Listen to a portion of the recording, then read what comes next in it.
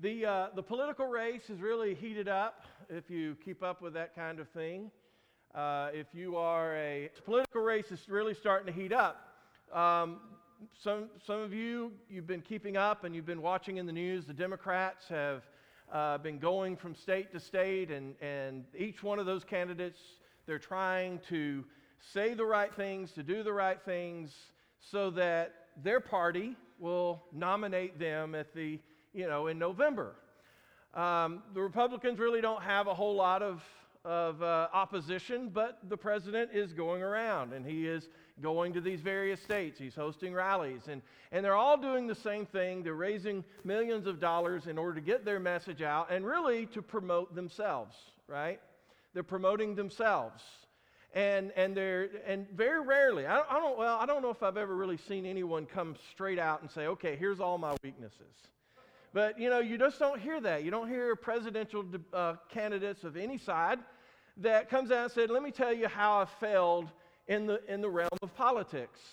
Now, the opponents will tell you what they did. They'll put it in the commercials, and they'll bring it out in the debates and everything else. But usually it's all about, if you want to be a leader in our world and its philosophy of the world, then you realize that you tell about all of your strengths and you try to minimize your failures.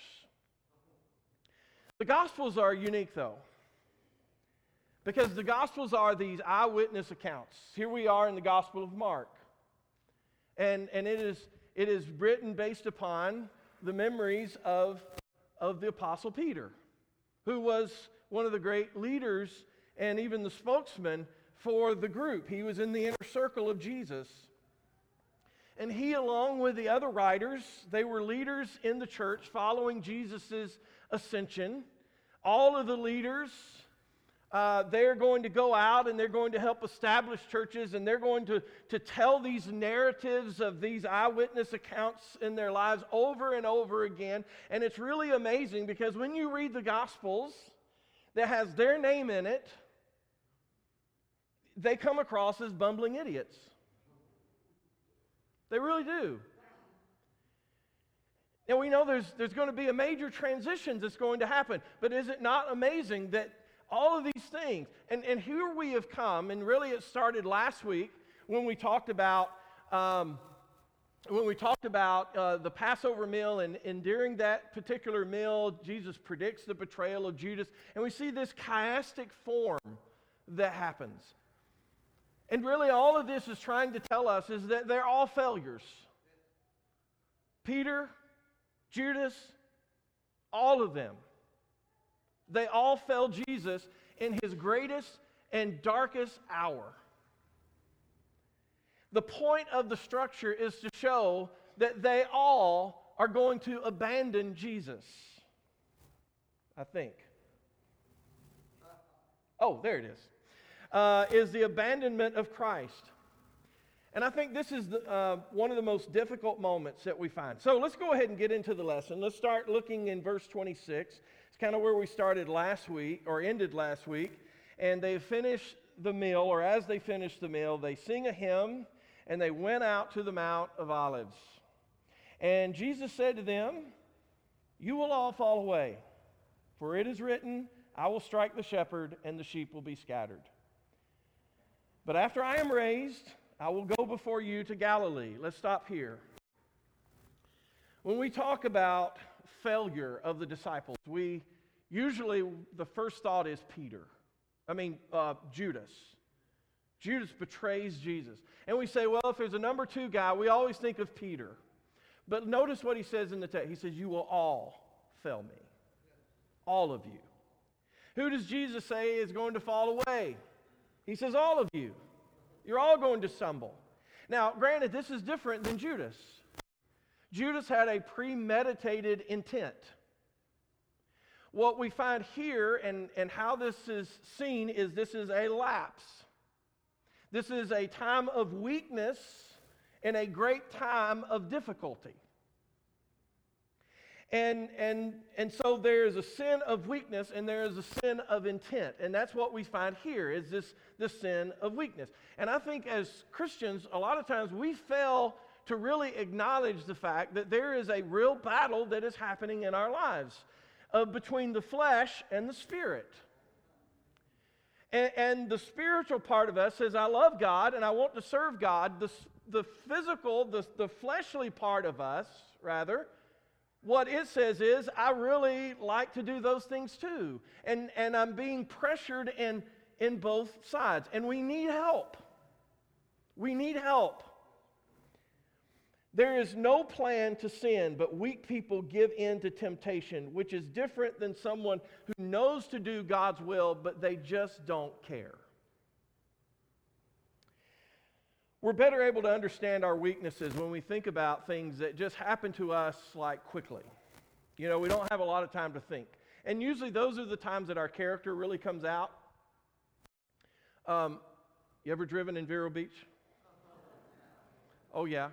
Probably some of you got cut off on the way here, people pulling out in front of you, people just moving over on you. And it's in those moments that we find out something about our character. And we find out, you know, we may say some things that we had not intended to say that day. We may become, you know, we've got the Daytona 500 started off today, and we're riding and drafting that person's bumper. Or we're going to come up beside, I love this one. We come up beside them. We want to get as close as we can so that we can yell at them with our window up and their window up. And we're yelling at them and what they've done wrong and what we feel about them. But those are reactions that happen. And it could be just, you know, you're with people and someone says something that's offensive. And it doesn't mean you can't stand up for what's right, but you also know there's that time where you say, you know what? I crossed the line. I crossed the line. I took this thing too far. That's a weakness. That's a weakness that we find. There are only, these are only just a couple of examples, but here is what I'm going to let you know, because some of you are sitting there like, man, he just described me. But here's the thing, we're all weak at times. We all have things that we're not proud of, the times that we should have been stronger. We love God, but you know what? We failed, and we failed Jesus. But we're just like the presidential candidates, and we just would rather you not know all that stuff. We'd rather you know all the good stuff about us. But there's a reason that the Bible tells us in Galatians 6 and verse 1, he says, brothers, if anyone is caught in any transgression, you who are spiritual, restore him to a spirit of gentleness. First of all, we see that people are going to fall, and there's a responsibility we have. But then notice what he says, keep watch on yourselves, lest you too be tempted. As Christians, we can be the least gentle on people who fail, because we think we don't fall. Or we fail to realize our own failures, and failing to realize that we can fall and that we're weak is a failure of itself. You realize that, right? So as soon as Jesus tells them that they're going to fall away, he actually quotes to them Scripture. Did you notice that? He says, as it is written. And if you look at that text, he tells us in Zechariah chapter 1.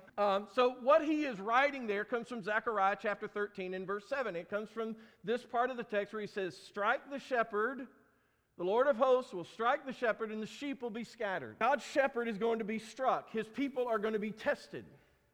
There's going to be difficulty. The outcome, though, is not going to be a total disaster, because the next couple of verses tell us this. Go ahead, turn it for me. There we go. In the whole land, declares the Lord, 2/3 should be cut off, and 1/3 should be left alive. Now, I told in class today, I said, don't sit here and get a calculator out. Okay, how many Jews are on earth at that time? What's 1/3? That's not the intent is there's a remnant. There's a remnant. And he said they will be put into the fire in order to be refined, to be tested. But they're the people who are going to call upon the name of the Lord. And Yahweh is going to say, these are my people. And they're going to say, this is my God. There will be a regathering. This is what he's saying. There's going to be a regathering and a refinement of a remnant of those who will be faithful. The shepherd king will eventually pour out his spirit upon them.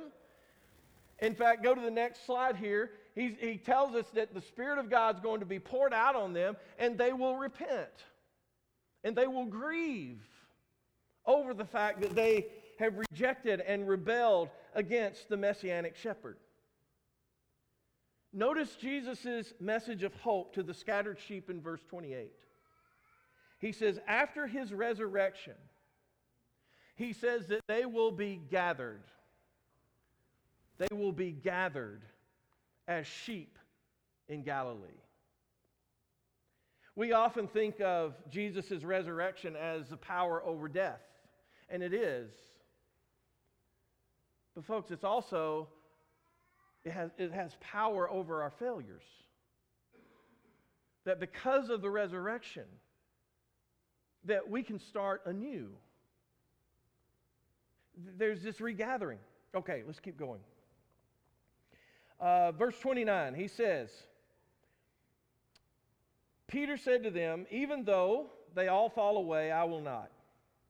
And Jesus said to him, truly I tell you, this very night, before the rooster crows twice, you will deny me 3 times.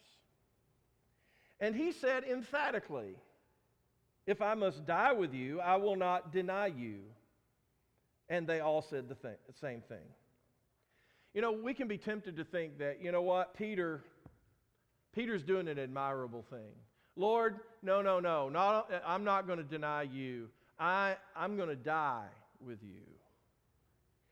You look at what he says, though, and what he says is he believes he's the exception to the rule. I want you to see what he's saying here. What he's saying is very arrogant. He believes that he is going to prove himself more trustworthy than all the other disciples, because he is implying that they can, and they probably will, all fail, but I am the one, the only one, that is not going to fail. And we're pretty bold ourselves, aren't we? Before trials and difficulties come in our lives. We hear of the failures of others, and we look down upon them.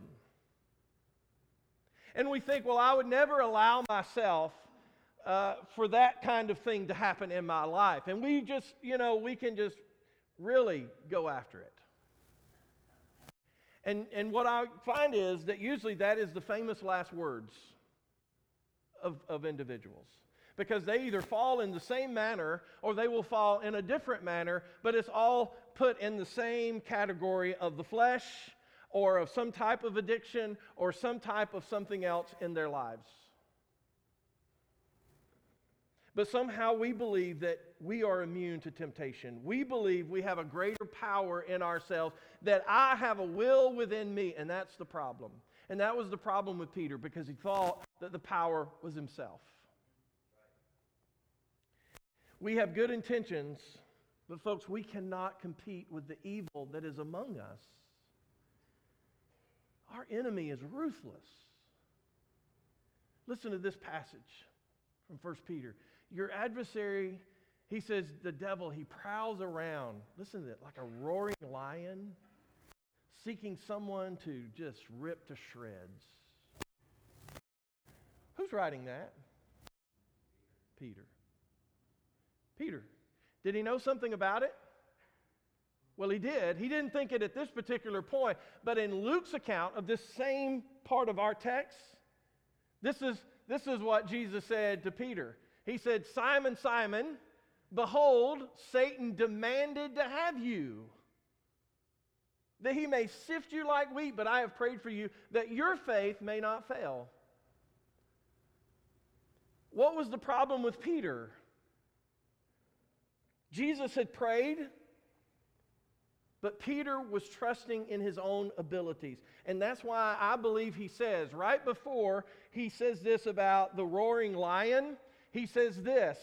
He says to humble yourselves. Humble yourselves, therefore, under the mighty hand of God, so that at the proper time he may exalt you, casting all your anxieties on him. Not upon your strength, but upon him, because he cares for you. And he says that's why you're to be sober-minded and why you are to be watchful. You see that? What was the problem in the text? They were not humble. In fact, Luke's version, just to refer to it, I try not to do it very often, but what happens leading up to this is they're disputing over who is the greatest.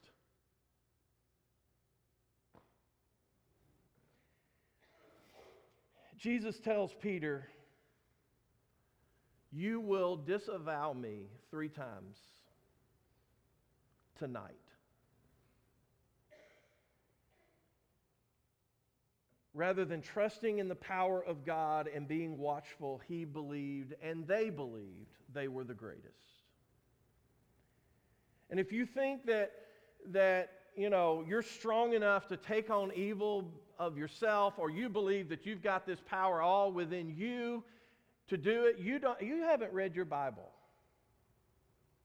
Because in the book of Ephesians, it tells us, be strong in the Lord, in the strength of his might.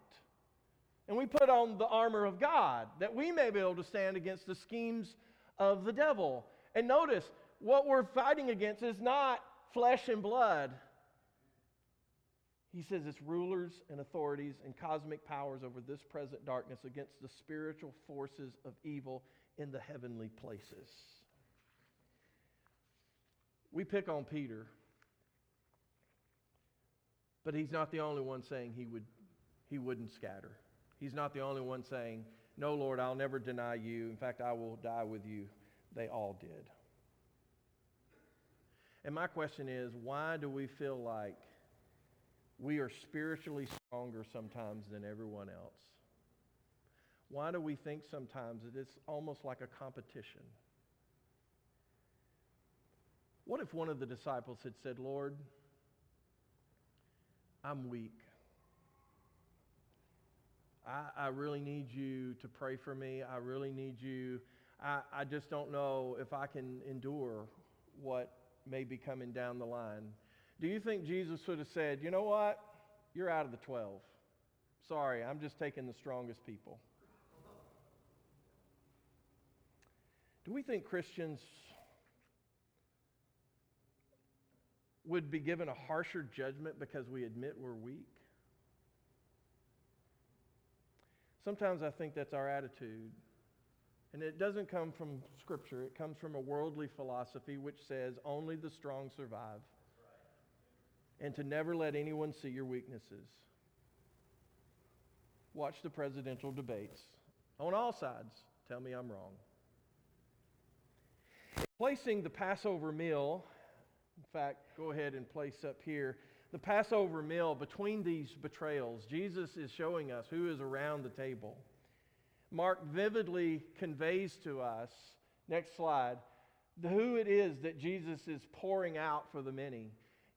It's for those very ones who sit at the table. The main evil in the world and the crucial atonement is at that table. And they are at the table every single time when we celebrate communion together. In this respect, the Last Supper is, in Paul's words, a remembrance. In fact, those who are going to be passing the trays, you can go ahead and go on out now. I'm going to say a few more things before we get to the Lord's Supper. Communion points to the future, doesn't it? In fact, if you look back in verse 25, he says, until that day I drink it new with you in the kingdom of God.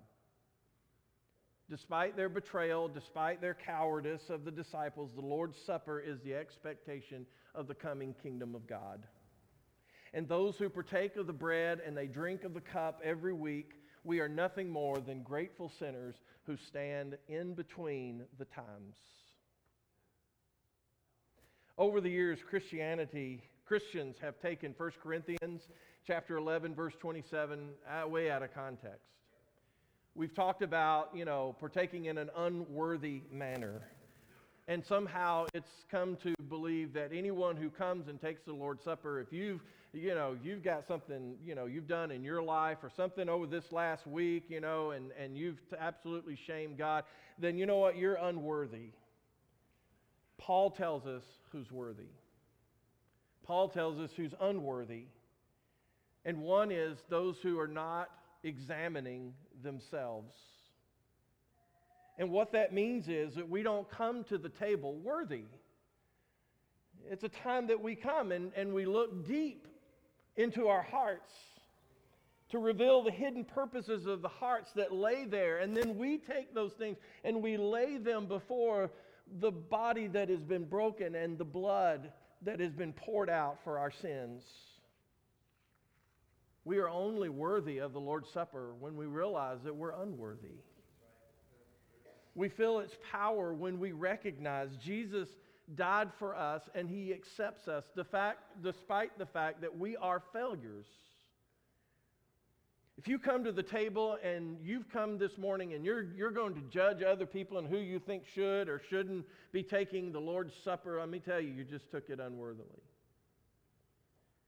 If you take the elements thinking that you are spiritually the strongest person in this room, that you are the greatest, you partook of it unworthily.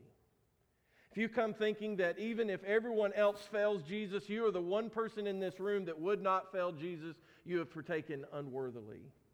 Those who come in humility and they lay their failures before the cross are the ones who are worthy. The table is a story of redemption. The second way we partake, and it's here in an unworthy manner, is if we don't discern the body. The Lord's Supper became a point of disunity for the Corinthians. They no longer saw it as a communal. It was not something they waited for one another. In fact, once the meal was removed from communion, which happened officially at the Council of Carthage in 397 AD, it steadily became a moment for individuals. That doesn't look like what happened around the table last week. It's not what you would have found in the first and second centuries to share the elements in an evening meal, which also became known as an agape meal or love feast.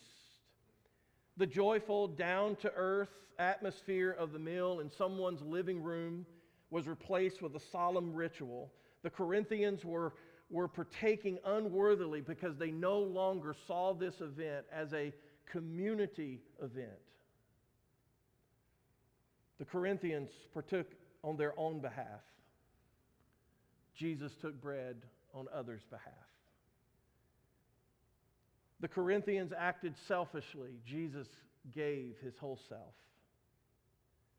The Corinthians stood condemned because they showed no concern for other people's hunger or honor. And they may have revered the body at the table, but they were no longer revering the body around the table.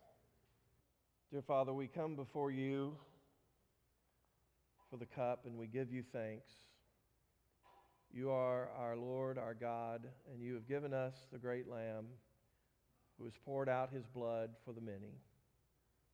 And Father, we bring this time of remembrance of Your death, and also knowing that we are on the other side of the resurrection, and that we give such great joy and thankfulness for this moment. And it's in Christ's name we pray. Amen.